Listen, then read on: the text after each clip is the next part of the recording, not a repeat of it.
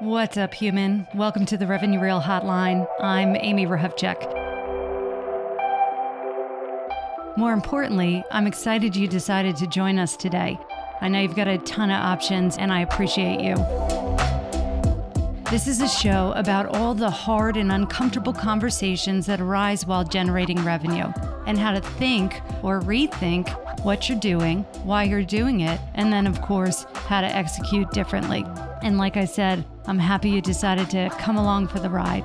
Don't forget to follow the show wherever you listen so you can be notified each time a new episode drops. And do me a favor, friend, don't tell anybody about the show. Let's keep it our little secret. I'm Amy Rahevchek. This is the Revenue Reel Hotline. Enjoy. Jonathan Mahan, welcome to the Revenue Reel Hotline, sir. I, for one, I'm honored and excited for this conversation. So thank you for making time for us, friend. 100%. I love talking about uncomfortable conversations, having uncomfortable conversations, and really just being real in a way that oftentimes society teaches us we shouldn't. So I'm here for this. What about practicing uncomfortable conversations? You have any thoughts about that, sir? I'm just kidding. We'll come back to that. Everyone, Jonathan Mahan started with Jordana Zeldin, who is also fabulous, the Practice Lab. On top of being an exceptional human, card-carrying member of Team Human, husband, father, AE, full cycle AE, and now co-founder of the Practice Lab. So again, thank you, Jonathan. All right. Why don't you give our listeners just a little bit of an overview of who you are and what you're currently doing right now, and then we'll dive right in. Yeah. So as you mentioned, I'm a full cycle AE. I have been in sales for about 8 years, about 4 of those in like B2B tech sales. Although I actually recently just transitioned. I just described myself as a full cycle AE, but I guess that's not true as of 2 weeks ago. Okay. So they actually moved me into like a upsell focused role a little while ago, which is kind of cool. So I'm getting my first, experience working the post sale side of things. Yep. Yeah. And as you mentioned, I also co-founded the Practice Lab, right? It's a place where salespeople can come together to practice their selling skills in the same way that other disciplines, performers, actors, musicians, et cetera, practice theirs. And that's been loads of fun, and I'm sure will continue to be, even more fun as we really get things moving in this next year.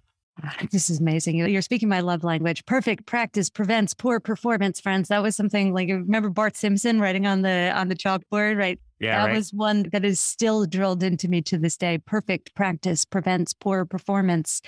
Perfect practice prevents poor performance. Okay, Jonathan, let's not bury the lead here. Why don't we start? Let's just dive right in. What is the most uncomfortable conversation that you've ever had to have in a revenue context? So 2 come to mind, and it's hard to say which was the more uncomfortable. One was my very first B2B tech sales job. I had to have a conversation with my manager because the company was rolling out some initiative and some program that I had real serious reason to believe would absolutely flop. And I didn't really know how to handle myself in the conversation. And in retrospect, I did not go about it the right way. I basically said like, no, I'm not doing this. This is bullshit. You're wrong. I never had an experience like that. So that was pretty uncomfortable. That led to me being denied a promotion that I was slated for that was planned because they were like, wow, I can't really, this guy doesn't follow orders or instructions. This guy's a wild with card. The vision. Yeah. So there was that one that was kind of uncomfortable. I didn't expect it to be uncomfortable. I just kind of like went in there and started talking and put my foot in my mouth. And in retrospect, I was like, ooh, there's like 10 other ways I could have done that better. Mm-hmm. The other one I knew going into it was going to be very uncomfortable. This was a company I'd been at where I don't want to go into like too much detail and bore people, but basically the CEO of a small company, he and the head of sales weren't really getting along, seeing eye to eye. There was some tension between the CEO and the sales team in general. I wasn't necessarily a part of that, but I was certainly aware of it. And then the CEO says, hey, we're about to start ramping things up. We're about to put you in the field to start talking to more customers. But first, I want you to come mock demo me and give me a pitch to make sure you're good to go. And this CEO, was known to be very, very, very particular and have a very particular style and a very particular way he liked things done. And if he didn't do it his way, then he didn't like it at all. So I knew going into this was going to be tough, right? I had gotten some training. I'd been having some customer calls, but like being a new company, they really didn't have much training for me. I basically just like shadowed a few folks, taking down notes of what I heard them saying. And then I would say the same things on calls I'd heard from them. So I really wasn't very well trained. I wasn't very experienced. Now I'm going in to like pitch the CEO to get, quote unquote certified or get a stamp of approval before they start really setting me loose in the wild. So I knew going into it, that was going to be very uncomfortable. Right. And it was horribly uncomfortable. Why? So like prepping for it, of course, was tough, right? I knew what I was up against. I knew how important this was. I knew I Oh, couldn't you blow prepped it. for this one. Okay.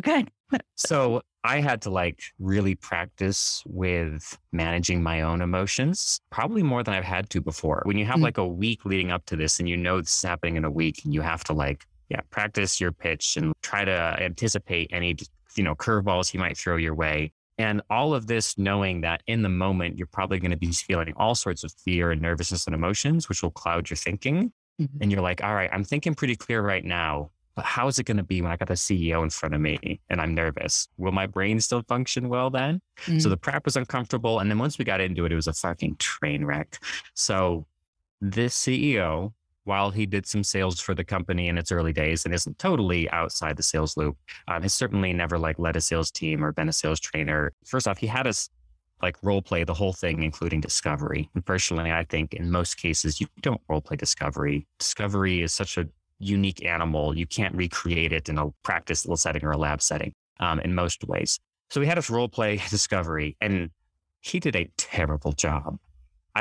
Or maybe it was his intention, but basically he role played the asshole customer who in reality, 10 minutes into the call, you'd be like, you know what? I'm sensing this isn't a fit. You seem to really not like what's going on here. Let's go our separate ways. Yeah. And in your head, you'd be thinking, I don't want to fucking sell this to you. You're such an asshole. Yeah. Right? Yeah. So that's who he chose to role play for this. Mhm. So that was rough. And he kept saying things that, in all the calls I had watched and all the calls I had taken, I had never heard. In my entire sales career, I had never heard. I was like, what are you doing?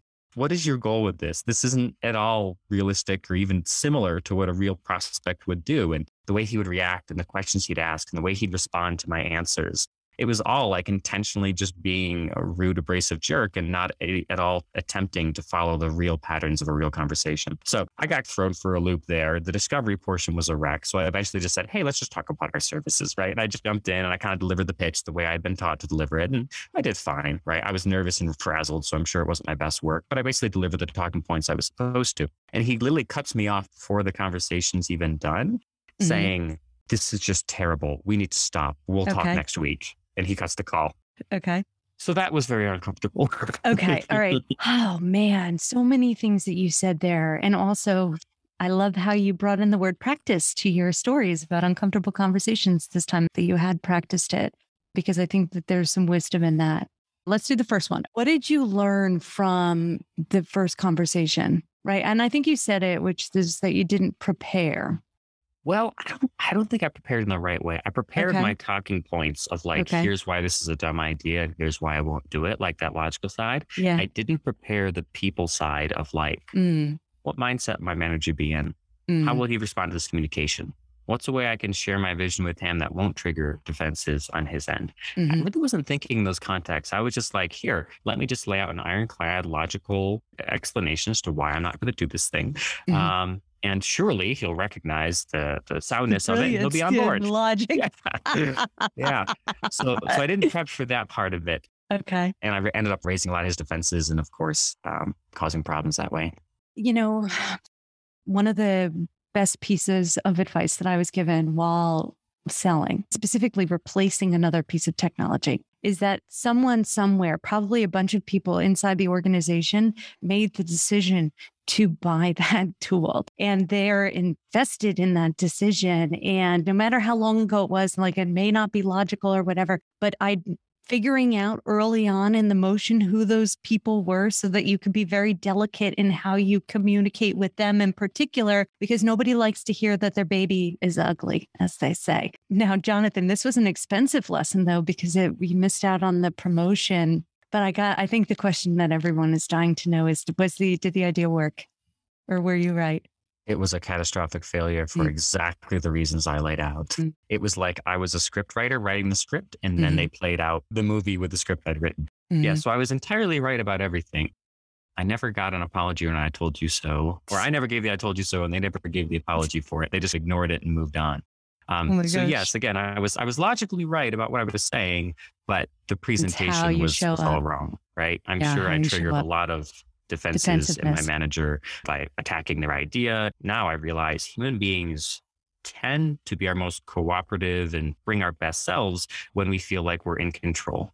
when we feel like we're starting to lose control is when we start acting ugly sometimes. I notice this as a parent, right? Like I can be a really calm parent when I feel like I got things under control, but when I suddenly realize my kid has some type of leverage over me and I don't actually have control over the situation, I start freaking out, right? So a lot of times when it comes to a leadership dynamic too, leaders are worried about whether or not they have control over their team. And when you come as a team member and say, hey, you know that thing you told us in stand-up we're going to be doing? Yeah, I'm not doing it. Suddenly the leader feels a loss of control, and that really gets under their skin. So in retrospect, I should have found a way to present it in a way that wouldn't trigger defensiveness, wouldn't make him feel like he was losing control, right? That would still get my message across. But like I said, I didn't even really think on those levels. I literally just thought about the logical argument for why this was wrong. And I didn't think about the delivery and the human component of how my message would be received.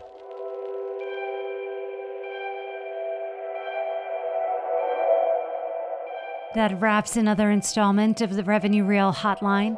I'd like to thank my guest for being so damn real and for sharing their insights and for, of course, being so much fun. And I'd like to thank you too, listeners. It means the world, and I appreciate you. If you have any thoughts or comments or experiences you feel inclined to share, head straight over to revenuereel.com. There's a new Join the Conversation feature on the right side of the page. I am all damn ears. Final thought, we are introducing a coaching aspect to the show. So anyone who's brave enough to dig into an account strategy or outbound strategy sesh, that's where we kick things off. Please do follow the show wherever you listen to your podcasts, so you'll always have the latest episode downloaded. If you want to contact me, I'm at amy@revenuereel.com. If you want to follow me on social, Twitter is Amy_Rahovchek, and LinkedIn is linkedin.com/Amy Rahovchek. This episode was produced by the fabulous Nian Fiedler. You rock, man, and I appreciate you too, friend. And of course, whatever you do, don't tell anybody about the show. Let's keep it our little secret. Until next time, all, I'm Amy Rahovchek. This is the Revenue Reel Hotline. Happy selling.